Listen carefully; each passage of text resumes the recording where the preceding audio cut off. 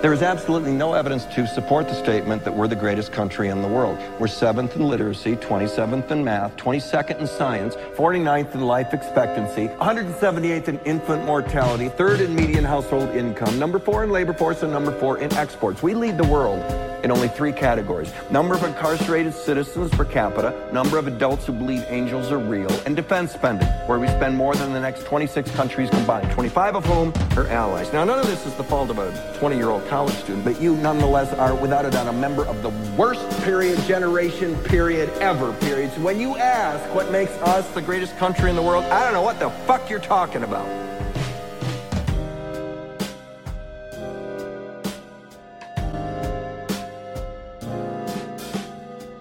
Welcome to another episode, a new era. Oh, finally. Finally back. The Devil's Advocate podcast. I am Brandon, your host, and I am joined tonight by Franklin. How are you doing, Frank? I'm fantastic. Let me tell you why, because we're finally back. It's been quite a while. It's been, I know we haven't put one out in 2022. It's probably been at least a year. I know we had one during the pandemic, but it's been a while. Been heavily focused. For the dog's age, as they say. Yeah. Did they say that? I don't know. I don't know. Is that I don't know if a they country fried phrase? It's definitely been a while. Just Brandon and Frank tonight, just myself and yourself. That's a weird fucking way to say that. Jim is I prefer the king and I. The king and I am the king. Fair enough. Jim is not with us tonight because if you've been listening to Un-American, which I hope that you have, he has been expecting a baby for a while, and so he is off having that. He's not having that baby. I don't want to take... We know what Jim did. He put in very little effort. I don't want to steal his wife's glory moment there, but so they are welcoming a new addition to their family, which is awesome. Super happy for them. I know once we're able to get back together in the same room, which will probably be a future episode of Un-American, we'll get to hear more about that from him. So congratulations, Jim. We're very happy for you. And that brings us to me and my silver lining, right? Yeah. Okay, so here's a weird one. I have been, I guess, kind of rekindling I guess it would be like my early teenage years with music lately. Okay, I was like, are you just being a bum and... Yeah, I found myself again. Right. No. Linkin Park. Linkin Park has been on a lot of my radio lately, which is weird, and I can tell you why. It won't come as a surprise to you because we make music together on the on the side. Fun little stuff that we do there. I've been really interested in transitions and listening to transitions, and so I liked Kendrick Lamar also. I know that you're a big fan of his new album. I haven't heard the whole album. I've heard snippets of it. But he does a lot of weird transitions. Oh yeah. And so sometimes 2 or 3 a song. Yeah. So that got me thinking about just the genre of rap rock that existed in the 90s and 2000s and whatever. And so I started thinking well, I want to go back and remember. Because I remember, when I was a kid, I was, very into rock at that stage. So I leaned toward, the Chester side of Linkin Park. And now I'm very, very into hip-hop and have been for several years. And so I was I want to go back and listen to that and hear how, the rap fits with that style of music.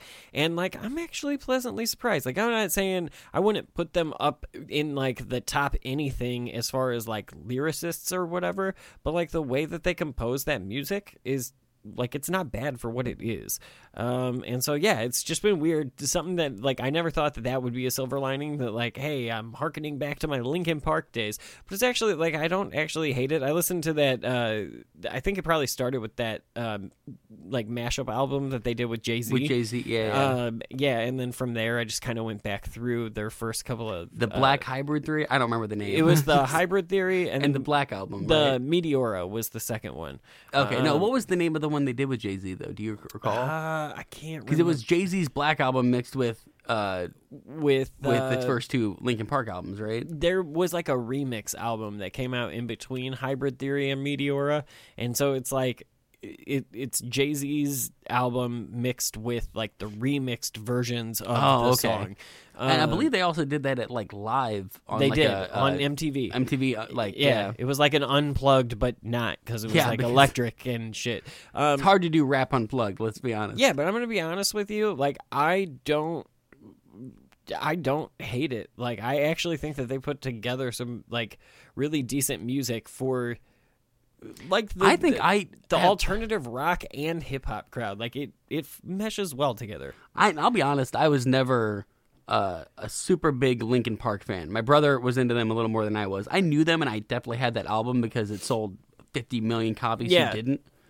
Yeah, definitely. But honestly, like it wasn't until Chester's like really unfortunate death that I went back through and like as an adult gave their discography another listen. Mm-hmm. I think it incredibly holds up. Hybrid Theory also like. Hybrid Theory is great. It captured a moment in time of that early 2000s. Like, and it might not be a perfect album, but like the angst and like coming off the apathy of like the Gen X, like the hyper anger of like emo, like, and they have a little bit of emo in them. Yeah, like I would say that they're just like pre-emo when that music scene like took over. But I don't know. I think that it's good, like for what it is. Like I think like that if you're trying to find a band that or like a group act whatever that like does if alternative rock is your thing, like that kind of music, like Nirvana, like Trapped, that type of shit, Drowning Pool shit. Nirvana, Trapped. I know. That's like being Lobster Skittles. Well, I didn't want like Nirvana's grunge, but like they're alternative rock. Oh, they're definitely. Yeah. I didn't want to get. It's weird that your mind went to Trapped next. Like you could have picked any band, like Stone Temple Pilots. I was literally trying to Weezer. think. Yes, that's fair. I was just trying Beck, like whatever. When you said Trapped, I was like, oh shit, that was a band. They didn't have just one song. They did have just one song though that mattered. But yeah, no, Linkin Park. I think I agree that it holds up, and it's just been weird because that has been like a silver lining of the past week for me.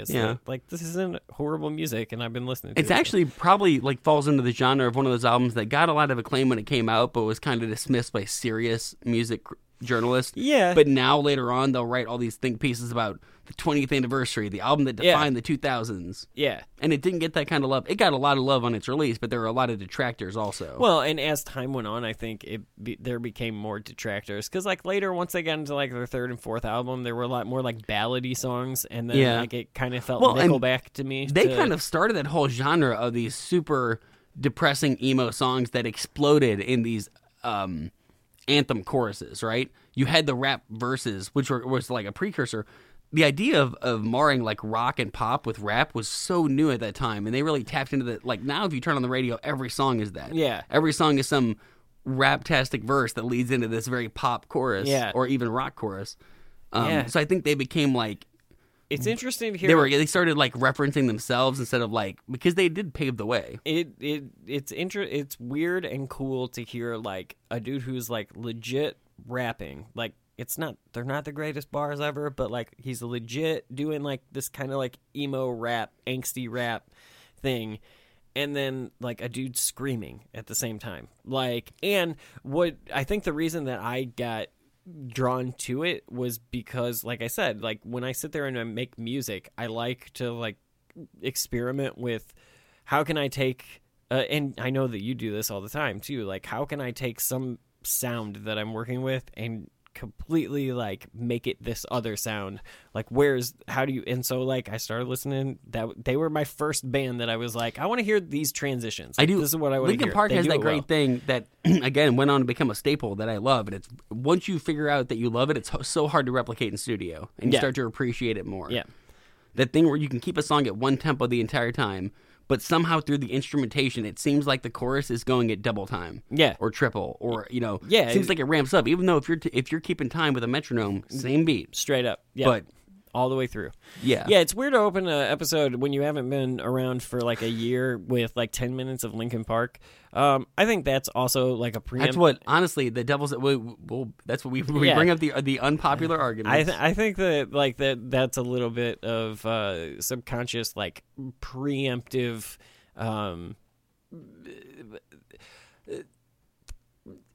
a little levity for the heaviness. Yeah, like today's a somber day. Let's have a little bit of fun because on the day that we're recording this, Roe v. Wade it has been overturned now officially today. Now this is let's take it back to May 2nd of this year. Yeah. Politico released a 98-page draft, a leak, of an opinion authored by Associate Justice Samuel Alito, right? Yeah, Alito. So we knew this was coming for a couple months. But it's still shocking to be here on the day to be like, they're really going to go with minority rule. Okay. I think what fucked me up the most about it was that, like, as people who live and, like, record from St. Louis, right? Like, we're in Missouri, like that. And so literally 60 minutes after the Supreme Court overturned Roe v. Wade, Missouri announced that that the Attorney General and whoever the fuck the other guy was, I can't remember the title off the top of my head, but either way, like the two top officials in the governor and the Attorney General, I think that's who it was. Yeah. Banned. Wasted no time. It was an hour. It was one fucking hour. And we'll see that later on because a lot of this is like in a lot of the argument from the Supreme Court, which we're not going to get into too much. We're going to go back in time mostly, but a lot of the argument has been, we don't think this isn't about abortion. It's about the states being able to choose. We're returning power to the people. Yeah. Populism. They're wrapping in a blanket of populism. But the problem is, you can see how it's coordinated. They didn't give people in Missouri the option. They didn't say, let's put this on a ballot. No. Let's see who wants abortion. They just outlawed it. Yeah, because we're a red state. They can do that. Yep. And then, what do you think laws in Texas that is like, if someone helps someone get an abortion, you can sue them. You know, you don't even have to be affected by it. Yeah. That is trying to prevent other states, liberal states, from enacting laws that are like safe havens for abortion. Right. They're trying to force us to be an abortion-free nation. Yeah. Yeah, it's insane. It's a lot of this episode is just going to be like bitching and moaning, but which is what I think why we decided to come back to this feed, right? Is because like there is a lot less structure here in versus Un-American, and so yeah, I don't know, man. Like it's the way that Missouri wasted no time, the way that that's all coordinated, to me it's very fucking personal. It's personal because it's so historic, which is going to lead us into our first clip. This clip is just the announcement, the breaking news that I woke up and I saw it on my phone, as I do most news. You know, one of the first things I do is check the news in the morning. This is what you would have seen if you had had the TV on this morning. But more importantly, more than the announcement, is he's going to talk about how historic this is, that this has never happened before. And I just want, this is Pete Williams of NBC. Lester, in this historic decision, the Supreme Court has now overturned Roe v. Wade. Overturned Roe v. Wade and the follow-on case called Casey, in which the abortion right was made nationwide. Those two rulings stood for the proposition that states could not ban abortion before the age of viability. They could restrict it during that period up to about 23 weeks, but they couldn't ban it. Now the Supreme Court has taken that guarantee away. Lester, this is the first time the Supreme Court has ever granted a constitutional right, which it did so when Roe was decided in 1973, and then took it away, a popular right that was widely recognized. So it's not just that, like, that has never happened before. The Supreme Court has never said to a citizen, you have this right, and then later on said, oh, you don't have that right. Right. Yeah, well, they're activist judges. Like, right? Yeah. Like, it's activist judges. Who are planted there for this very reason. I hate using that term, too, because, like, that's some shit that MAGA people would say about anyone who didn't rule in Trump's favor, even though he appointed most of them. But, like, it is... But it does that's what it is. It's hard to look at these monumental cases that we see decided 6-3 over and over again and feel any other way, then this is just activist judges and like evidence that the Supreme Court is 100% political. If it's 6-3, 100%. if it's 6-3 every time, then It's going to come down to party lines. well, yeah, Like everything in the House and in Congress in the last not 6 one, years. There's not one side that's worse at it, because if the 3 are always 3 and the 6 are always 6, 100% of the system is broken and depends on politics. Yeah. Like, that can't exist, And, right? and like Pete Williams just pointed out, I don't have the exact numbers in front of me, but like, look at any poll. The support for abortion, like, even if it's barely a majority of the country, a little over 50%, it still trumps the amount of people who think it should be illegal. Yeah. That is such a minority view in America. We're not ruling based on what the people think anymore. Yeah, it's unbelievable. Yeah, and at this time, you would hope that the White House would have a steady hand at the wheel, someone competent, Right. someone, I don't know, who didn't come in thinking like, oh, we'll work with the Republicans. That'll work. Yeah. We'll bring back old school. Let's hear from our fearless fucking leader. Now, here... It's hard not to bag on him because I don't want to No, do that thing you're- of like he's a dolting old man and like fuck him, but like no, seriously, fuck him. yeah, he's a dolting old man. Yeah. Today, the Supreme Court of the United States expressly took away a constitutional right from the American people that it had already recognized. They didn't limit it, they simply took it away. That's never been done to a right so important to so many Americans. And we're going to do nothing about it. That's the problem. Look, and I understand, like, me and you have talked about this off the mic. Biden's a Catholic, which means I grew up in a Catholic family. You did too. Yeah. I know their stance but like Biden has had the stance that I've always had. Like, look, I would never personally want to force someone to get an abortion or to be involved with it. I'd prefer not to. But I'm not here to tell women what to do with their bodies. There's too many situations where Yeah. That's literally like the place that you should be at. Everyone, like, there's no need for there to be extreme positions on this. Like, there's such an easy, melancholy approach to it, which is just like, yeah, it's not my thing, but like, I'm not gonna ban it because that will cause harm.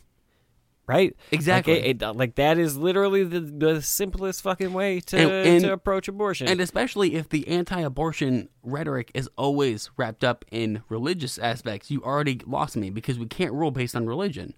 We can't get that in the weeds about what one religion considers an evil. That's also in your precious document. Yeah, it's supposed to be. Yeah. Yeah, it's I don't know. That's the other thing that pisses me off about this entire fight between liberals and conservatives, is that, like, we pick and choose, like, both sides pick and choose when they want to pull something from the Constitution, when it matters, like, what, and, like, it's all bullshit. It does, to your point about our fearless leader and reaching across the aisle, I do think that for as volatile as shit was, and you only have to go back, because we've been gone for so long, a couple episodes to hear how volatile shit was at the end of the Trump presidency. I think that, like, it's what we needed him to say during the campaign.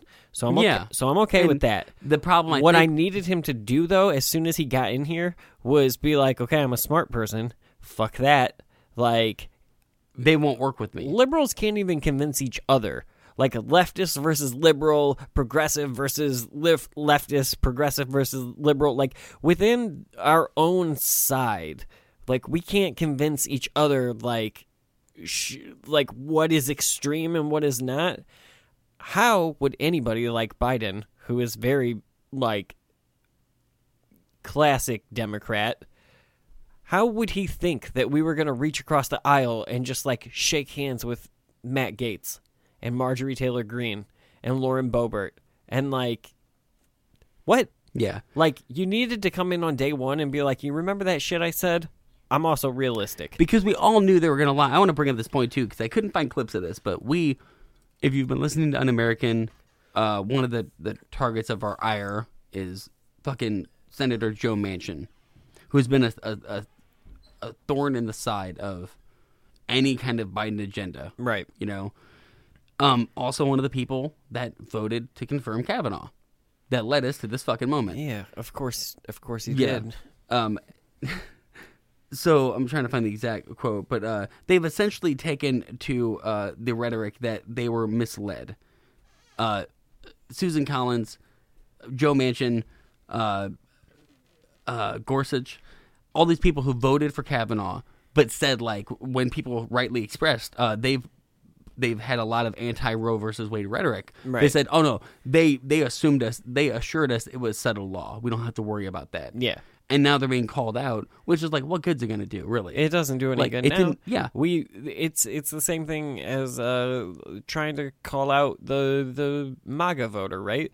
Like, it doesn't matter. It doesn't matter what the Jan 6 committee hearings produce. It doesn't matter if the DOJ picks up shit and tries to, like, because, like, those guys are so dug in that, like, I mean, even Mitch, like, I had a conversation with Mitch recently, and, like, I think he's at a place where he is not, I would not call him a Trump supporter anymore, but, like, I think that, like, he still, to some degree, has trouble, like, walking back any of the arguments that he made on this show.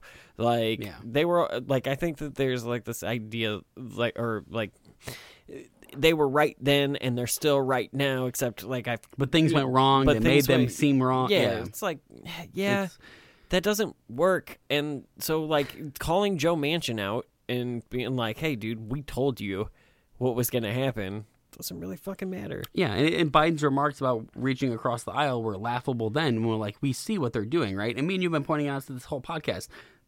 TDAP is, if nothing, if not a document about how two guys became radicalized in 5 years. Yeah.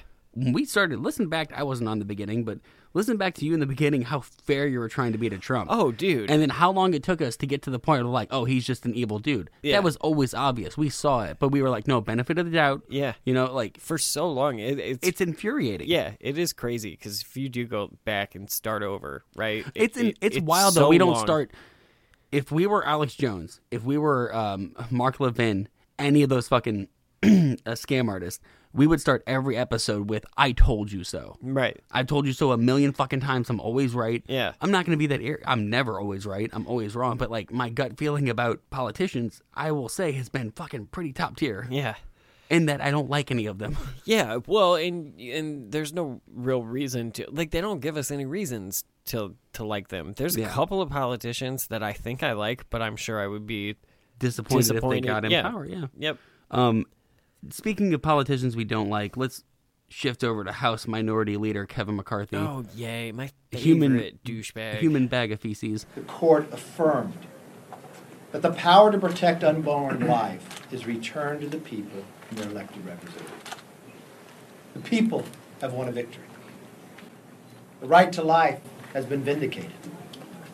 The voiceless will finally have a voice. Oh my God, he says that as he's talking to the voiceless who have no voice. Well, I think he's actually talking. At one point, they all say like "Amen" and start like praising him. I think he's talking to like a religious, like consortium or of some sort. But Either way, regardless. like as it's being played on TV, because that's where the clip comes from, right? Is Yeah. somewhere on TV. yeah, it was like CNN or something. Like yeah. he's literally talking to millions of poor people who will be negatively impacted by this. Life is not vindicated for them. It is the opposite of that.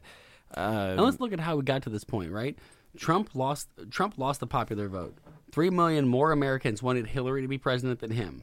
But the Electoral College is a fucking bitch, and we've argued about it for years, so let's not rehash it. But, Right. So Trump gets in, and then because of McConnell's fuckery, he gets to appoint 2 judges, and then 3, right? And then he breaks a bunch of laws, gets impeached twice, gets kicked out, we get another president, but the cement has already dried, the message has been written, and they take away, it's not giving the power to the people. No. The people expressly rejected Trump Yeah. and what he did during his 4 years. Yes. And now they don't give a fuck about that. Right. So it's not populism, it's not returning the vote Well, to the people, and- it's returning it to the minority of voters. Right. Only 30% or less than that want abortion illegal. Right, and that's the big point. Like, you can't sit here and tell me that this is returning power to the people when 70% of people do not agree with this decision. Especially if that was the case, let's put it on the ballot. We have a midterm coming up. Put it on the ballot in every fucking state, and let the state decide. Yeah. Their people decide, should abortion be illegal, partially illegal, whatever. Yeah, But they know they would lose that. They can't rule. Yeah. They can't get the votes to actually rule, so they have to scam and scheme and steal. What is the fucking end game here? Like, why? Why? An ethno-Christian state. That's pretty much it. Like, a white Christian state is what they're after. So this is just straight fascism. Yeah. Like, dude, we're only going to be able to make this show for so much longer before we're not allowed to make it anymore. Because we're just calling for revolution? Well, no, because That's my fear. Because we're going to be fucking censored or jailed or some shit for even, like, if we can attack all of the rights that we see under attack since the beginning of this show, since the beginning of the Trump presidency, and I'm not saying that, like, America sucking ass starts with Trump. Further. Yeah, it goes back way further. It certainly became transparent when Trump took office. It became exacerbated. Like, it was there under Bush. It existed under Obama. It existed under Clinton and Reagan and other Bush and Nixon. Like, it's existed forever. And at times it's been ramped up. Trump put, like, nitrous oxide on it. He hit the NOS. He hit the NOS. Fast and Furious lingo. Yeah, back from my Linkin Park days. It all ties together. Yeah, yeah. It's one of the problems. One of the reasons I'm glad we came back to TDAP, because if you listen to all these in order, even though there's a huge gap, it's still going to be like drawing a straight line between the disappointment you and I feel at the general course America has taken. Yeah. It has not put us on a good path on almost any front. No. It's hard to find anything to be optimistic about in this country. Yeah. I think there's another season of, like, Stranger Things coming, but, like, it's already out. It's already out, so fuck it. And I think that's the last season. Yeah. Oh shit. So yeah, but I don't know. Getting to our point that, like, this has been a long time coming. Me and you have seen. We saw this when they were trying to confirm Kavanaugh. Yeah. Much less. What's her name? Coney Barrett. Yeah, Coney Barrett. We saw this before any Supreme Court justices were appointed. When McConnell was appointing 10 Do you remember billion when Trump judges, was really pro-life or pro-choice? Like, that was his whole shtick for years and years until he needed the votes. and he even was at the beginning of the campaign. Yeah, in he wasn't willing to come 2015. down. I wish I Yeah. would have pulled that clip, but we're going to get into these next couple clips are all related. We're going to go back in time to the time when Kavanaugh was having his confirmation hearing, which I know we covered on this podcast. You can go back and listen to those episodes. This first clip is from Dianne Feinstein. She's going to set up the question that is going to be spent the next 4 clips. Kavanaugh's going to dodge that question. But this is the question he's going to dodge. We have an email that was previously marked confidential but is now public, and shows that you asked about making edits to an op-ed that read the following, and I quote, "First of all, it is widely understood, accepted by legal scholars across the board, that Roe v. Wade and its progeny are the settled law of the land," end quote. You responded by saying, and I quote, "I'm not sure that all legal scholars refer to Roe as a settled law of the land at the Supreme Court level, since court can always overrule its precedent, and 3 current justices on the court would do so. This has been viewed as you saying that you don't think Roe is settled. I recognize the word said, it's what legal scholars refer to. So please, once again, tell us why you believe Roe is settled law. And if you could, do you believe it is correctly settled?" All right, I'm going to let you make your point here in just a second because I know you got one. But can I just say, like, I hate procedure. Like, if I was Dianne Feinstein or whatever, that's so lawyerly worded that it's like almost just a softball. When like she's you could telling just him say, how to respond. What she's doing is lawyerly trying to circumvent what she thinks his dodge is going to be. Right. Which we're going to see in the next 4 clips. He's just going to dodge it anyway. Yeah. But I understand your point because, like, what it boils down to is she should just say, yo, people have had this right since, like, 63. Do you think it's right? Yes or no? That's as simple as this question needs to be. Yeah. Right? It's important, if you're going to be a Supreme Court justice, that to know your take on whether something that has been a constitutional right for 60 years is... Although, let's not forget, too, all of this didn't matter because the Republicans controlled both houses of Congress at that time. They controlled the Senate, though. Yeah. And the Senate was going to approve the judges. So, like, it really didn't matter. Like, this, she was asking this for history. It matters to people like Joe Manchin. It matters to real people. Well, and Democrats that voted. Like, Joe Manchin voted to confirm Kavanaugh. A bunch of Democrats did because they were in Trump-red states. And now they're going to come out and say, oh, I was misled. We're going to see right now, through Kavanaugh's answering, they weren't misled. He was signaling and tap dancing around this issue because they knew exactly what they were going to do and what they were planning to do and what they've been planning to do since the fucking 80s. So, thank you, Senator Feinstein. In that draft letter, it was referring to the views of legal scholars, and I think my comment in the email is that might be overstating the position of legal scholars, and so it wasn't a technically accurate description in the letter of what legal scholars thought. At that time, I believe Chief Justice Rehnquist and Justice Scalia were still on the court at that time, but the broader point was simply that I think it was overstating something about legal scholars, and I'm always concerned with accuracy, and I thought that was not quite accurate description of all legal scholars because it referred to all. To your point, your broader point, Roe v. Wade is an important precedent of the Supreme Court. It's been reaffirmed many times. It was reaffirmed in Planned Parenthood versus Casey in 1992 when the court specifically considered whether to reaffirm it or whether to overturn it. In that case, in great detail, the 3-justice opinion of Justice Kennedy, Justice Souter, and Justice O'Connor went through all the factors, the stare decisis factors, analyzed those, and decided to reaffirm Roe. That makes Casey precedent on precedent. It's been relied on. Casey itself has been cited as authority in subsequent cases such as Glucksberg and other cases. So that precedent on precedent is quite important as you think about stare decisis in this context. Yeah, all that's true, but you're not saying shit. You're not saying what your opinion is. If it was precedent on precedent, it didn't matter. You fucking got rid of it. Yeah. It didn't matter if it was the basis for a bunch of rulings and it was important and... Yeah, his whole answer was, this is what has already happened. Yeah, not what I believe should happen or will happen if I get on the court. Yeah, it's just he's tap dancing around the answer. Yeah. It's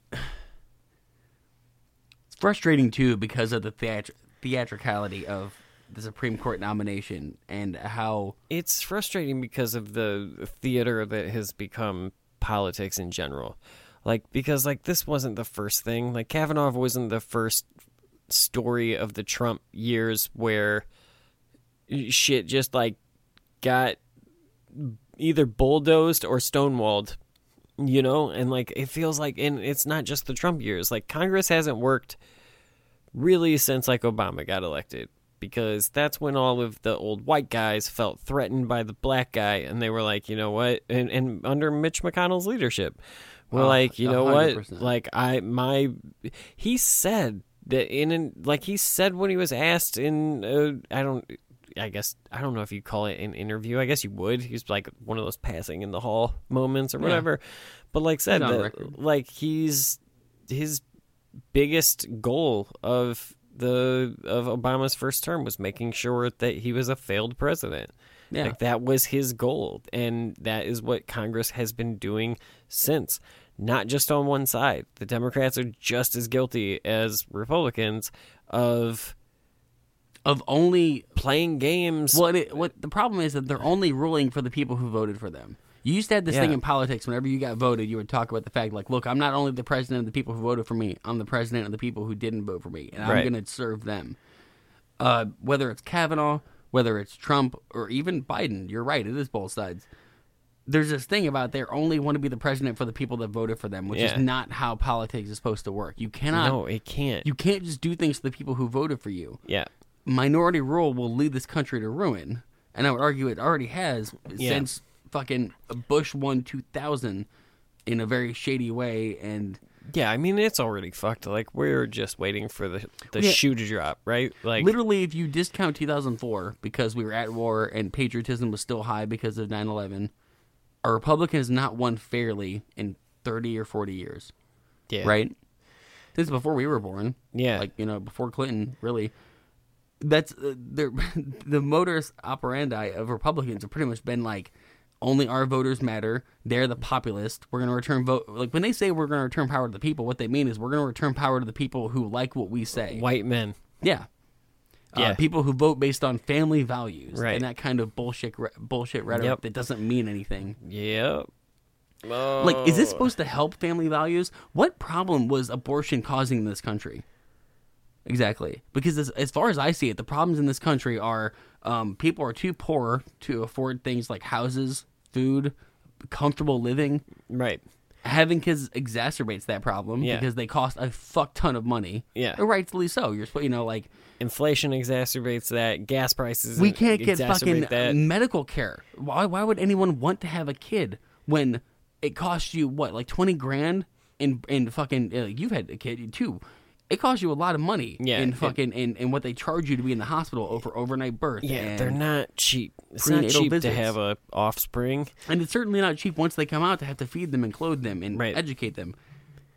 There was no problem that abortion was causing. It wasn't causing the downfall of this country. No. Unless you think that family values and the idea of a mom, a dad, 2.5 kids, that's the only thing that works, which I reject wholeheartedly. I don't understand how we have decided. Well, and we haven't. And I think that's the most frustrating thing. Like, can't even finish the thought. The thought is, I can't believe that we're jumping back in time 70 years. And we're less progressive than 1960 and 70 America. Yeah. But we didn't make this decision. A group of our fucking idiot leaders did. Yeah. And like, based on the loud vocal minority, right? It's the people who leave not even comment sections and scream and yell. Like, I honestly don't even think the only time that abortion gets talked about in comment sections is when abortion is it only gets brought up by commenters when it is a story because of right-wing politics. Like, if people shut the fuck up, like, it's not hurting anybody, and the only people that get mad about it are the religious right, and then it triggers people who would normally not think about the topic at all or comment on it to feel like they have an allegiance to one side of the argument or the other. And it's like, but on a daily basis, whenever some fucking Lauren Boebert isn't bringing it up, like, do any of us think about abortion? No. No. Does it affect most of our lives? No. For most people, it's the kind of thing that they, except for rare cases where they need it once in an emergency and it saves their life in some way. Or prevents their life from going off the rails. And even if it's a choice, it's a choice. Like, who the fuck am I to tell you what to do with your body? Is this not the exact same argument as forcing a fucking vaccine or whatever? Like, if you're... I don't understand, like, the right idea of, like, personal freedom, except you can't choose this one thing. It's literally whatever I want. Like, that's how the right views it. It's whatever's good for me is... whatever lets me sleep at night. Which, I don't understand why it has to be me or. Like, just do you. If you don't have an abortion... good on you. Good on you. Yeah. I would never pay for an abortion willingly. Like, I mean, nobody's telling you but to. That's not my choice. Yeah, nobody's telling you to raise your kids and tell them that abortions are great and that or even that it's an option. Yeah, don't. If you're a religious, like if you're a Catholic, like the family that I grew up in or whatever,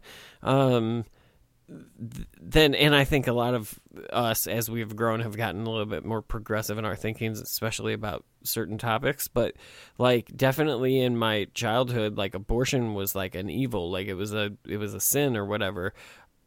you can feel that way and still shut the fuck up and not have shit You know how to many say people about think it. that, don't sin, and then don't worry about other people that sin. You'll be fine. Yeah. You know how many people think that the death penalty is a sin? And, Yeah. they'll protest it. They're not happy with it. Oh, you mean But- the exact same thing, playing God on the Except other on end the of other- life? But you don't have a problem with it because they think that babies are born in a vacuum, that babies don't grow up to be humans. Because babies are pure. They're this. The same people that hate abortions and want to make sure that who would say that, like, oh, it's a baby at this stage, whatever made up stage they decide, because it seems to just keep getting earlier and earlier. I think Louisiana made it like at not at conception. The moment they leave it in after sex. It pretty much like it was pretty much like the moment that the sperm like enters Touches the the egg. egg. I can't remember exactly how it was. Which, good the luck finding verbiage. out you're pregnant before then. Yeah. But it like And it'd be one thing if the people that were against abortion had a viewpoint that, look, like, I love kids. Like, I don't like abortion. It makes me feel bad because that kid could have been something. I get all those fucking mushy, touchy-feely, heartstring-pulling arguments. right. But at the same time, if you're going to say that you can't have abortion, then you have to go a little further and say, all right, well, people are going to have kids that they can't afford, that they don't want. Right. So we're going to have to put a lot of money into social safety nets. social safety nets, into if you do have a kid that you can't afford, that we're going to pay for their medical care, their food, a good school. Especially since we, as the state, are making the decision. Making you do this. Yeah, we're making the decision And that let's you be have honest, to do this. The only reason the right, if you boil it down, really want to do this is to refill the machine of white people who are going to continue to make money for the rich oligarchs and the businesses, and make sure that we don't get white replacement theory. That's all they want, right? They just want fucking More poor people. more butter to churn. It's just we're just a fucking resource. Cogs in the capitalist machine, right? Yeah. To make some Because the business moment owner you're born rich. as a kid, they don't give a fuck. If your parents are poor, well, fuck you. You're going to live in a trailer for the rest of your life. Yeah. And you're not going to be able to afford college. Snap, you fucking leech. Like, Yeah. Like, if you're going to be against abortion, that's fine. You're going to have to pay for a bunch of kids that no one wants. Because the people having them don't want them. So you're going to have to step up. And if you're not willing to step up, then go the fuck away and don't have an opinion about this. It's so frustrating to me that they're only... George Carlin had that bit about, like, they're only concerned about you until you come out, and unless you turn 18 and they can draft you. They don't give a fuck about anybody 1 to 18. yeah. Or in this case, at 18, think you can now go into credit card debt. Yep. There you go. And you can become another part of the machine that's getting fucking Musk richer. Yep. So we're getting off topic. Let's let Kavanaugh That's okay. continue It's his deflection. TDAP. We can. We're kind of known for rants. A similar analogy, the United States versus Dickerson case in 2000, where the court considered whether to overturn Miranda versus Arizona or to reaffirm it. And in that case, the court, through Chief Justice Rehnquist, specifically reaffirmed Miranda, despite the fact that Chief Justice Rehnquist had been a critic of Miranda in his early days and had written some opinions quite critical of it. It became that, so that Dickerson case is similarly precedent on precedent, which is important going forward as you think about the stare decisis calculation for a case like Miranda. So that's why both of those cases, Planned Parenthood versus Casey and Dickerson, are cases where I would refer to them as precedent on precedent. That means nothing. It doesn't mean anything. He even tried to put this in of like, look, in Dickerson, Rehnquist was critical, but he still affirmed. My next question would be like, okay, Mr. Kavanaugh, you're critical of Roe v. Wade. Will you vote to confirm that it's legal? He's trying to tap dance around and be like, look, this other guy went against his conscience to vote, so maybe I'll do that. Yeah. But who knows? Because I'm not going to say yes or no. Yeah, this is bullshit. And the fact that she's letting him get away with it is because, well, first of all, it's because he's a decent speaker. Like, he's able to, like... Well, and let's be honest. He was... When Trump had a list of people, he knew months before this that he was getting coached by lawyers and his own personal legal team that he was paying thousands upon thousands of dollars for a day to get him to be a Supreme Court justice for life. Like, let's not add, like, every question they throw at him, he, in his head, has answered it 1,000,000 times. Yep. He knows how to deflect. This is written down by a team of lawyers. 100%. Yep, I'll agree with that. Yeah. It looks like he goes on. Oh, he just keeps going. I mean, I wish he wouldn't, but... So you believe it's correctly settled, but is it correct law, in your view? Senator, there's on that case or on Dickerson or on cases like Citizens United or Heller or United States versus Lopez or Kelo, just the whole body of modern Supreme Court case law, I have to follow what the nominees who've been in this seat before have done. Judge, a yes or a no will do. Well, I'm just if I can briefly explain. Yes, you can. Briefly, I'll try to be brief. But when you're in this seat, I'm not just sitting here for myself. I'm sitting here as a representative of the judiciary and the obligation to preserve the independence of the judiciary, which I know you care deeply about. And so one of the things I've done is studied very carefully what nominees have done in the past, what I've referred to as nominee precedent. And Justice Ginsburg, but really all the justices, have not given hints or forecasts or previews. And Justice Kagan, I think, captured it well, as she often does, in talking about questions like the one you're asking. You can't give a thumbs up or thumbs down and maintain the independence of the judiciary. So I need to follow that nominee precedent here. Again, like, it's people didn't answer the question in the past, so why should I have to answer it? So carefully worded, like, even like he kind of made it lean to like, well, I should be following. He at one point he says I have to follow what's been done, and then he even kind of like walks that back, and he's like, so I should be, and like, it's so carefully worded. Also, can I say fuck Feinstein? Like 100%. For like, just, can I answer? It's like, no. I asked you a yes or no question. You can answer yes or no. If you can't do that as a judge, right? That's pretty bad. Yeah, and it's like, if I can briefly. And she was like, yeah, go ahead. Have you done anything briefly? She just gave him the floor. Yeah. And this was the opposition. This was like the most we can muster. We're not going to go through all of Kavanaugh. It was multi-days, and they got into the I like beer and all that stupid shit. But it's frustrating when he was like, when asked about questions, he's like, well, other people haven't answered questions. They've snuck around questions in the past, so I consider that a precedent upon a precedent. So I'm going to sneak around a question. Granted, there might be a little bit of fatigue anyway. Like, let's give...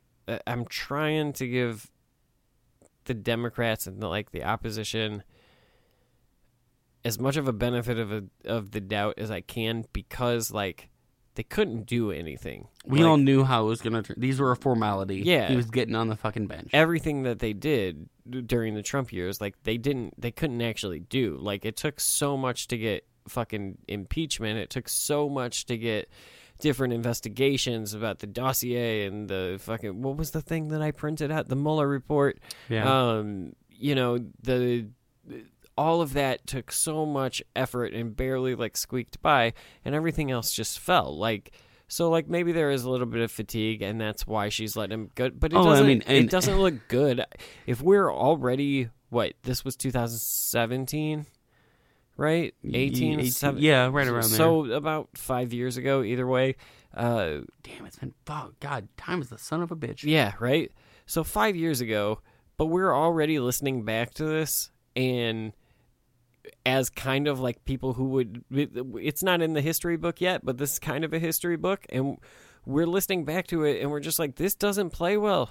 Like, well, and honestly, this isn't good. And this is probably a little bit of a knock on us, but we're on a thread or a feed. You can go back and you can listen to the episodes we were doing around this time. I know we talked about Kavanaugh.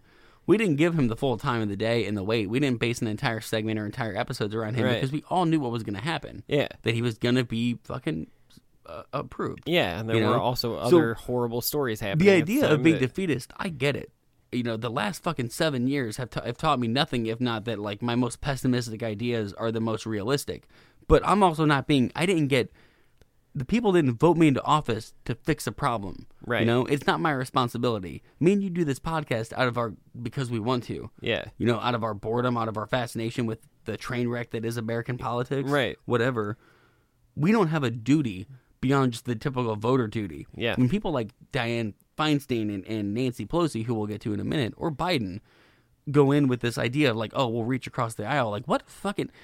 If me and you can see how divided and how unrealistic that is from our little seats in the basement, they work in D.C., they work on the Hill. Yeah. They fucking know how hospitable it has become. To go back to the earlier point that I made, you and I don't like Joe Biden Democrats. We don't like Joe Manchin Democrats. We don't like. I think that we like AOC's better. We like Bernie's better, but like, I think that still AOC would disappoint me. I think still Bernie would disappoint me because I don't think that they're. I don't think to some extent. I don't think that they take it far enough. Some things, and so like if within our own side, we can't agree on what is the path. I just don't see like where we're at, especially now post Trump and like all of the everything, something like from early episodes of this show. One of the main themes was just like how hot the climate is, the political climate. We need someone to cool it down. Yeah, and like, so I understand where Biden was coming from when he came in. Yeah, like, that's look, why you I can't said add to the rhetoric. Yeah, exactly. It's good that he said that during the campaign, but like once you got in there and like now you're not the worst option, the worst case scenario didn't happen. Like you have to recognize, like, for as hard as it is for us to like Manchin Democrats. Who I wouldn't even, I don't think we consider them Democrats. Yeah, he's not a Democrat in my eyes. But like for that to be the case, like there's no amount of reaching across the aisle that's going to work. I don't want to reach across the aisle to fascists. Like I don't want to. Yeah. Like there are a couple of good Republicans. I think that, and I wouldn't say that I agree with their policies good. Like, but I think they at least like, yeah, that's weird. Liz Cheney, kissing, what's his name? Not Kissinger. No, I know that's where my head went too. It always is. But Mitt Romney, Kitzinger. What the hell is it? It's similar. It is similar to that. He's the Illinois representative. Yeah, who's on the Jan 6 committee. Yeah, those kind of people. But I think you're right. I don't agree with their politics, and I'd probably disagree with them on almost every point. But I think they have a moral stance that they're willing to stick by. Yeah, which I appreciate. But that's such a low bar. I don't want the fires of hell to dissolve those people. Yeah. But Marjorie Taylor Greene is a different fucking story. But if there are like only a handful of Republicans that I think are even like, I disagree with everything you stand for, but at least you stand for something, which 85% of your fucking party does not. Yeah. I don't know how we get back from that. Like there's either. no amount of precedent, like, and the weird thing is because Biden won, he somehow thinks that this reach across the aisle rhetoric is what got him into office. That's what America wants. No, Trump is what got him into office. They would have voted for anybody besides Trump. I have literally said multiple times I would have voted for Richard Nixon post embarrassment. Watergate. Yeah, post Watergate over Donald Trump. Right. Like, you know? Yeah, so I don't know. We're stuck in this weird place. Excuse me. Richard Nixon at least didn't like, he wasn't like tempting nuclear shit. Yeah, like, right. Like, you know? He at least opened with trade with China. Like he was a politician. Yeah, he was corrupt as shit. I'm not saying he wasn't equally as corrupt as Trump, but he wasn't like bombing shit without telling the military. Right. Speaking of the most corrupt, let's let Kavanaugh finish up his thoughts and do his final dodge. Now we know Feinstein just gave him the floor to ramble on and work his way around questions without answering them. So let's see how he continues.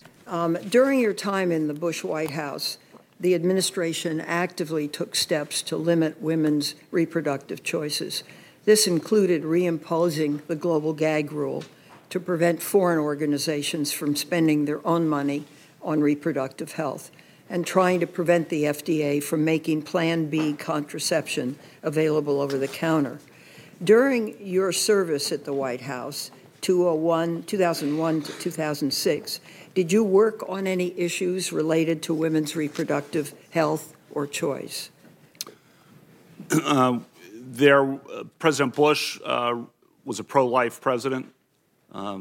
And so his policy was pro-life, and those who worked for him, therefore, had to assist him, of course, in pursuing those policies, whether they were regulatory. There was partial birth legislation that was passed as well. And some of those things might have crossed my desk. I can't remember specifics, but I think this came up in Justice Kagan's when she worked for President Clinton. He had a different view than President Bush on that issue, and she had some work for President Clinton. I consider myself working for President Bush. Was there to assist him. Okay, cool. So again, nothing. Yeah. Like, So, like, if my boss tells me to, I'll do it. Like, that's not the answer we want from a Supreme Court justice who is supposed to think independently and fairly and unbiasedly, right? yeah. Just to be like, well, he was a pro-life judge, so I just did the thing he told me to do. It sucks that like the Trump years were so fucking chaotic because like this stuff should have been what was on the news every night. Like this, Yeah. like people talking about like the reality of like, hey, Roe v. Wade could get overturned, right? Like that is something that we really need to talk about and as a people, like decide like what the hell. And I would even argue more, like, because that was even the far-thinking thing with Bush, like during his time, to be like, oh, they might one day overturn Roe. But what should have been happening more, which we didn't see nearly enough of, was the talk about the Patriot Act and the erosion of our rights right in front of us. Yeah. During our, like, Well, before. we even let though it the year- happen. Even the years before me and you could vote. Yeah. We already lost so many rights that we hadn't even technically got yet as Right. a voter. Yep. And we knew we were in bad state when the person actually hammering this the best was a fucking comedian every night on a show that was ostensibly a joke about politics. Yeah. And he was covering it better than Fox or CNN was. Yeah. Who were getting sucked up into the I will say, talking points of the war or whatever. Always loved that. Like I kind of wear that as a badge, because that was such a talking point from boomers when several years ago, a decade ago or whatever, that like, oh, millennials get their news from Comedy Central or whatever. And it's like, yeah, but you don't watch it, so you don't understand why. Like he's telling us what's actually happening, and like no one else is. Yeah. Everybody And else he's is doing putting it with their and he's doing it with silly skits and absurd jokes. But he's also doing Jon Stewart to this day still had better fucking interviews with politicians than most of the time they would go on Fox and like. That's also though, like you need that. Like you need that in the zeitgeist. Like Yeah. you need that energy in the world. That like I think part of the reason I don't think that every episode that we do of this show or of Un-American is funny. I think that there are some episodes that are pretty funny, and I think that there are other episodes that like the topic doesn't, or the conversation anyway, doesn't lend itself to. It just doesn't warrant the humor. Yeah, that, we don't make as many Well, jokes. it's weird I is feel that like this is one of them that like we're not making as many jokes, right? Yeah. But I also think that part of the reason that like some of those episodes are funny is because like we have to have that. Like the shit that we talk about and that we're pointing out is so depressing that like if you don't laugh about it, then you go insane. If you're somebody like me who like, well, you sent me, I know like you started the show saying like if you woke up this morning this is what you saw. You fucking sent me that and ruined my day. I think I ruined about 4 or 5 of our friends' days. I didn't realize, and the thing is, like you've said through the whole episode, like I knew it was coming. May 2nd, we all knew it was coming. And it's still just like as soon as it landed, it was like, what the fuck? It's like all of a sudden you live in a fundamentally different country. Yeah. Where something that you could do yesterday now will get you arrested. Something that you've always known for your whole life is a fundamental right. Yeah. And honestly, one that most people probably only ever, like, I don't know about you, but, like, the role abortion has played in my life is I vaguely know of a couple people in my life who have gotten one. Yeah, I don't right? even know if I know somebody. And like, a lot of those are just in passing. They're not the kind of thing, because they're not kind of thing people tell you about, Right. you know, or that it's even my business. yeah, no. So it's like people I've gotten close to who have told me about it, you know, like, oh, like we were pregnant. I got someone pregnant and I was 17 and neither one of us were ready. So we ended up, you know, like Yeah. that kind of thing where I'm like, I don't judge you. I don't look at you different. No. You know, I actually probably think that your life is probably on a better track because you're barely ready to be a dad now, and I know you. You definitely were not ready at 17. Right. Yeah, I don't know. I just think that for a party that is so much like, we don't need big government. Like, banning something is the ultimate. Yeah. Taking away freedom is the exact opposite of what makes us, quote unquote, the greatest nation. And to do it based on the fanatical religious element in this country, which are the people, like, 9 times out of 10, if you run into someone who's against religion and you ask, it's because of their faith. Or they are religious, and it's tied in even loosely to the idea that it's a sin. It's kind of a weird play for Republicans to still be courting the right so hard, like the Christian element, because, like, year by year, less and less people buy into religion. Well, and they're also using that as a selling point, though. It's like, oh, family values are going down. How do I know? Because less and less people are religious. Yeah. As if those two things are in any way tied together. No, what is tied together is people are less religious because of dickheads like you who abuse this shit and then turn people off. Or people like me and you who grew up in the early 2000s when it was nothing but sex abuse scandals. And what did the church do? Yeah. They shuffled those people around. Yep. They didn't give a fuck about the people being hurt. No. They showed their true colors, and it put a lot of people off. Yep. Especially of organized religion. I still think if you took the temperature of this country spiritually, quote unquote, it would be very high. Yeah. People are going to be naturally spiritual. We live in a fucked up world. Where you lose people is no one wants to go to a building and give a tithe of 10% to people who are protecting child rapists. Yes. You know, or just not protecting their rights and telling them that they're sinners. Like, I get enough of this with every other aspect of my life. I don't need to be come here and told that God hates me. Right. Yeah, I thought it was funny. I don't know. I guess people who, like, really, like, dive into that religious element probably view it differently than somebody like myself who, like, I was, like, when I was raised that way. So, like, at a certain point around, like, 14 or 15 is when I kind of broke away and was like, yeah, I don't know about... There's a lot of you guys... I spent a lot of time afraid of going to hell. And, like, that's kind of fucked up. And... But, like, people like my mom, like, they don't see it that way. They're like, and I don't know why. Like, I've had conversations with her about going to private school and been like the whole thing was, like, to make you afraid. And she's like, no, it wasn't. And, like, she truly believes that it wasn't. Like, and I'm just like, okay, well, I don't know how we all experienced it the same fucking way, but, right. Like, it wasn't great. Like, and I can't even argue because, like, I also grew up in a Catholic family. I was not raised religious, and I did not go to Catholic school, but my mom and uncle and everyone did. And the thing uniformly in my life that I've seen is that if you were forced to go to a religious school growing up, you grew up to be not that invested in organized religion. Yeah. And they kind of beat it out of you. Yeah, they very much do. Yeah. Like, it's rough. Like, it is. Because, like, I don't know. I just imagine that, like, if my kid came home and if like, Timothy's going to school this year, if he were to come home and ask me about religion, like, I would tell him whatever he asks. I'm all about answering my kids' questions. So, you know, I would explain to him that some people believe this. I'm not going to lie to him and tell him what is or isn't. But, like, there's lots of kids' YouTube shit geared to this, and I would probably preview it first video. And then be like, hey, if you want to know more about that, here's this. And, like... I think more importantly, though, that if your kid came home and was and told you that someone at school told me I'm evil if I think this way, I'm going to hell if I think this way, you would draw a line. Oh, yeah, 100%. I don't like people who voted for Trump. I don't like people who voted for Kavanaugh. I know a lot of them. Some people used to be on the show. I would never say they're going to hell. I think you're wrong. I think you're maybe small-minded or just plain wrong, whatever, not thinking it through. But I would never say that you're evil and you're going to hell. Right. That's not like... What I think is that you're being misled. Yeah. And that's what a religion, I think, should...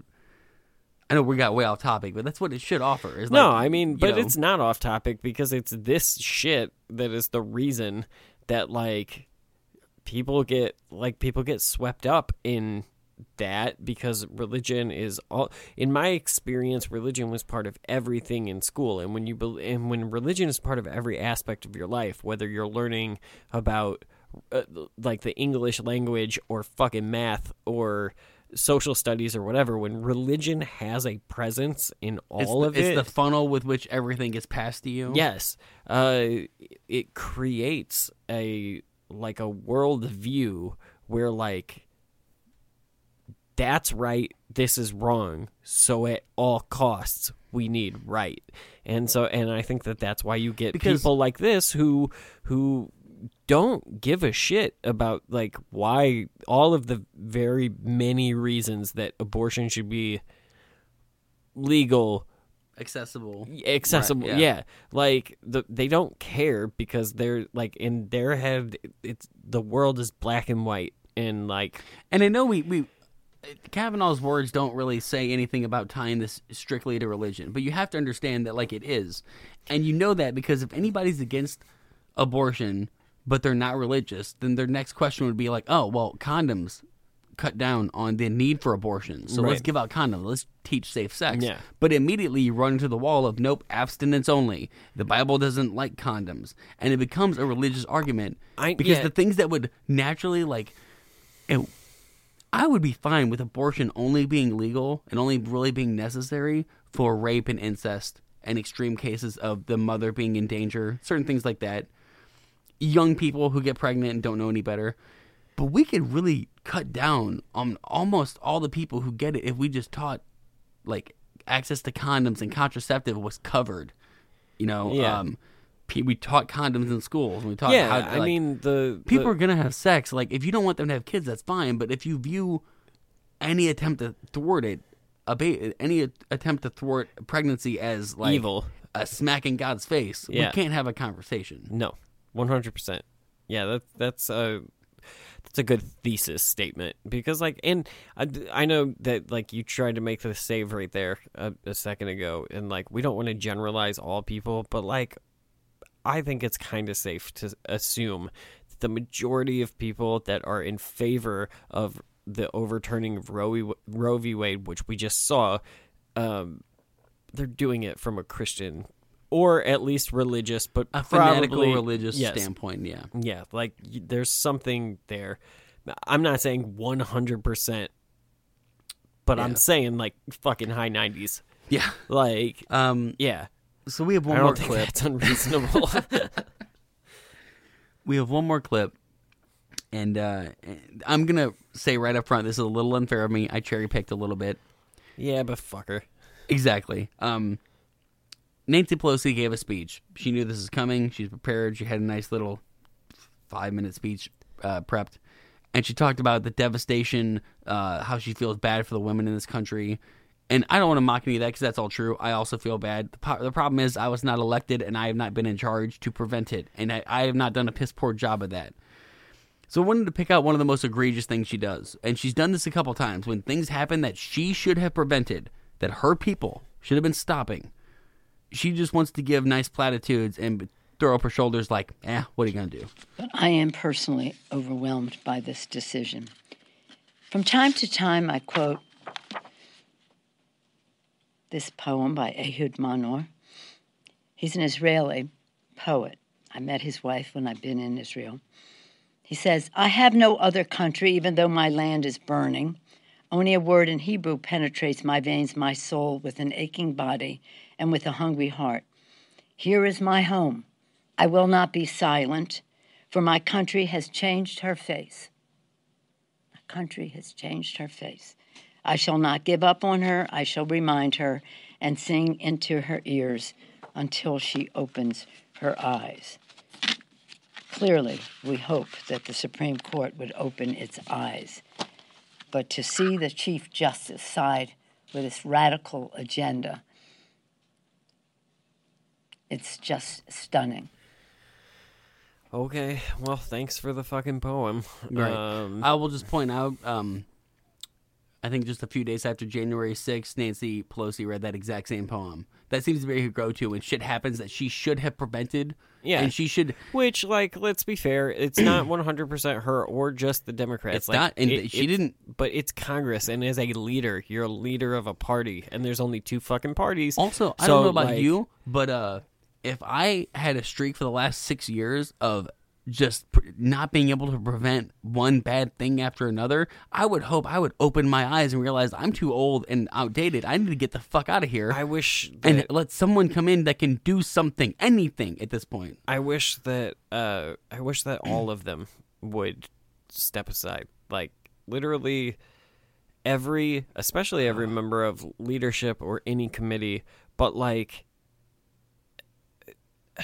I know that, like, I've beat it into the ground, but I'm so sick of seeing fucking boomers in power. I'm so sick of seeing old people in power. And it's not just boomers. When I am 65, I don't want to be allowed to do that. Like, if I want to be in politics, an advisor, some other job, like, that's fine. If Nancy Pelosi wants to go advise AOC, fine. If AOC wants to hire her as an advisor, fine. I'm good with that. Stay in politics that way. But, like, dude, go away. Go away, Nancy Pelosi. Go away, Chuck Schumer. Go away, Kevin McCarthy. Go away, Mitch McConnell. And everybody in between that's over the age of 45. Go away. I don't want... It's going to sound bad. I don't want abortion rights decided by a bunch of people who are way too old to get pregnant. Yeah. You know, I don't want fucking internet rules made by people who don't understand social media. Yeah. You know, it's that thing of like, you're too fucking old and out of touch. How do you make money, Facebook, if you don't charge for a subscription? If I move across the hall to the bathroom, does it know where I went? Like, shut the fuck up. It's so frustrating. But yeah, like, I just wanted to end that just to be like, look, I'm not only pissed at Republicans. Fuck the Democrats. They didn't even let me down. They can't let me down further than what I already blew them at. To that point, Frank, fuck the Democrats harder. Because, and why I wanted to end on her. Yeah. Because they came in, we had such high hopes, and not really. Like, we knew that we had rose-colored glasses on because, like, the end of Trump was so much worse than all of Trump. We didn't even know if he was leaving until until the moment it happened at like fucking 5 in the morning. It could have been a shootout. Yeah. Who knows? Yeah.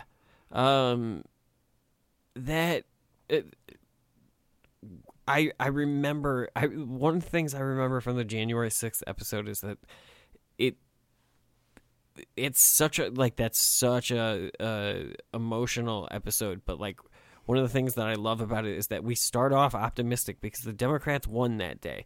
Like the day, they had won the night before. I mean, we all knew going into January 6th, there was a lot of chatter that they're going there. Something's going to happen. Yeah. Like, I remember us listening to it all day on, like, NPR and the radio. But I remember like, that feeling of, like, thank God the Democrats, like, just undo. The adults in the room did something, And then Joe Manchin, and then Kirsten Honestly, Sinema, and have the last 2 years of Biden looked that much different than the Trump years? No.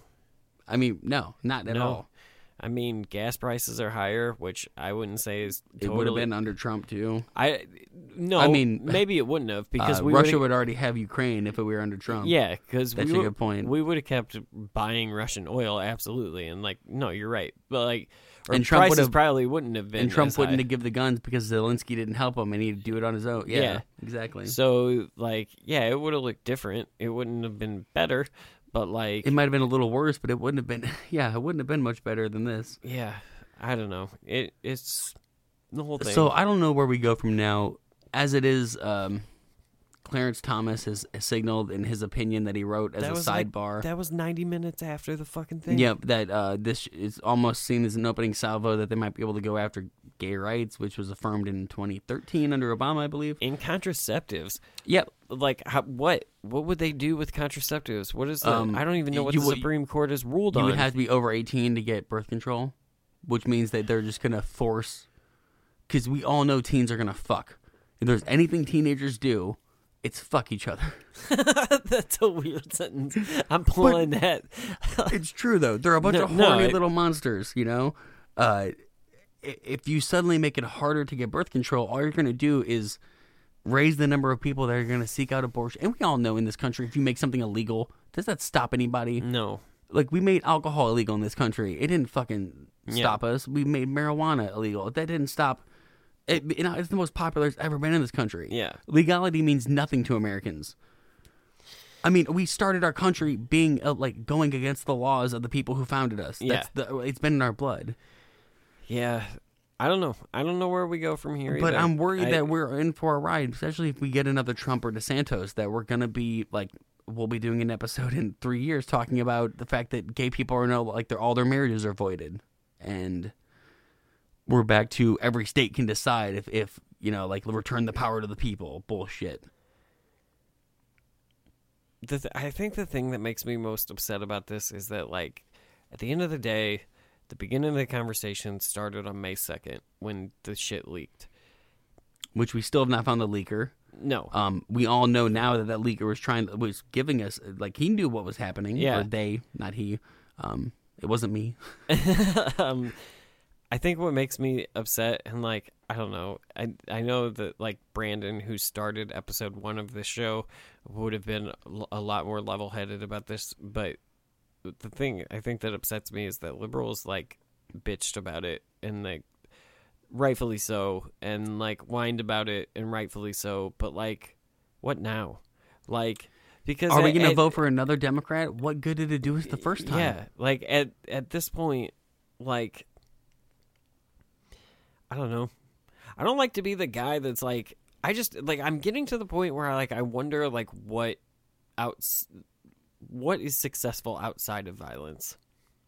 Like, historically, like, wars are what, like, change things drastically, right? Yeah. And I don't want a war, but, like, outside of violence, like, what is like, voting doesn't work because the votes get suppressed, and the votes exist in a system of electoral votes that mean more and weight the scale, and, like, it's just what I've been thinking more about when that leaked on May 2nd. Like, shouldn't every courthouse be, like, damaged? Like, you would think the response would be. Now the problem is that the people who are responding don't want, like, violence. What happens when you get a bunch of pacifist people who passionately believe an idea? I mean, you can be.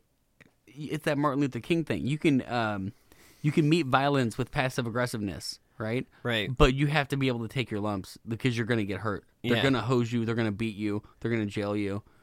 Like, is that the only option, that we have to, like, martyr ourselves for the cause for the next generation? Yeah. Like, I don't know.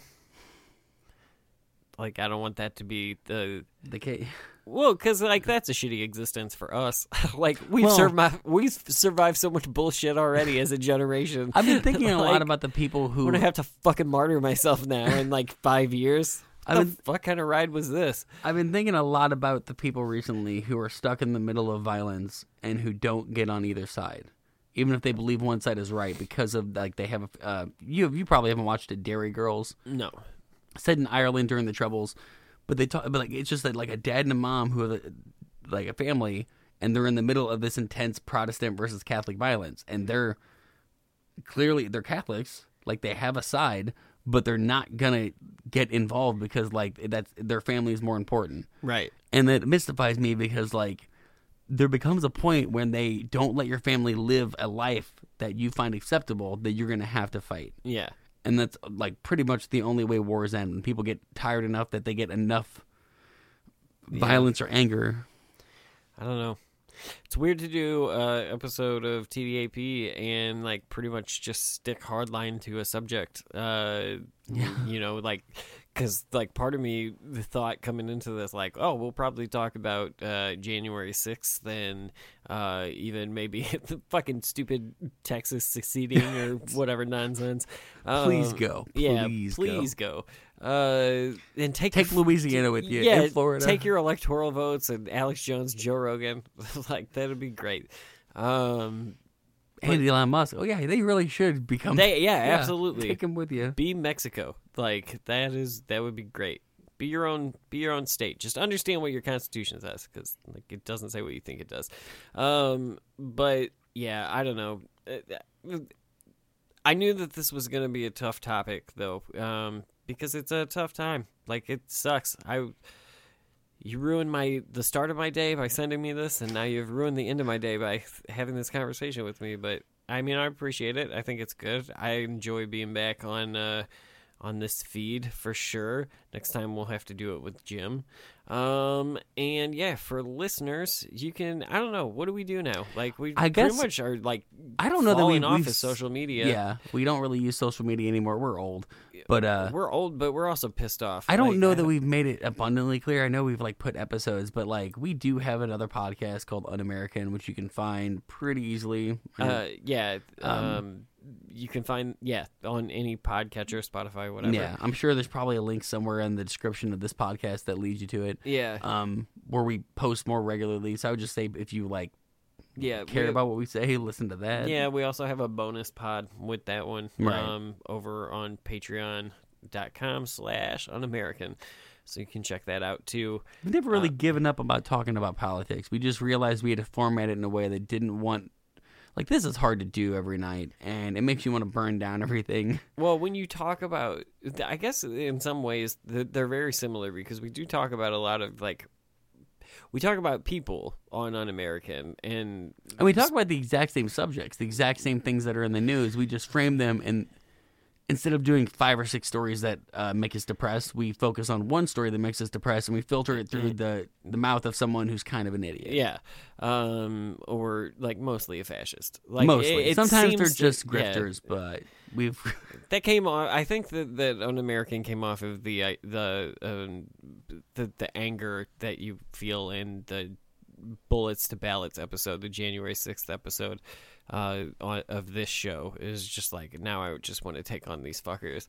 So yeah, you can check us out on Un-American. I'm sure that I know that there will be episodes up soon because like I have a plethora of them for different reasons. And once Jim gets off paternity leave here, we'll get back to... Does it seem like every time we take a mental health break, the universe just like, oh yeah, you want to take a break for your mental health? Well, now we're going to force you to come back with the most depressing news you covered in 6 months. It really does feel that way. Yeah. But I also think that like we are now living, especially since like 2016. I love the idea that like Kavanaugh had like it May 2nd they had it and they're like, we could release it now, but hang on, they're about to take a vacation. Yeah, let's wait till the end of it. Right. When's Jim's baby due? All right, the day after. Right. Yeah, I don't know. I just... Fuck all. You know what I do get to do again, though, Frank? Which I haven't done for a very, very long time? What's that? Here it is. Your alternative fact of the week. Shit. President Trump, on behalf of all the MAGA patriots in America, I want to thank you for the historic victory for life in the Supreme Court yesterday.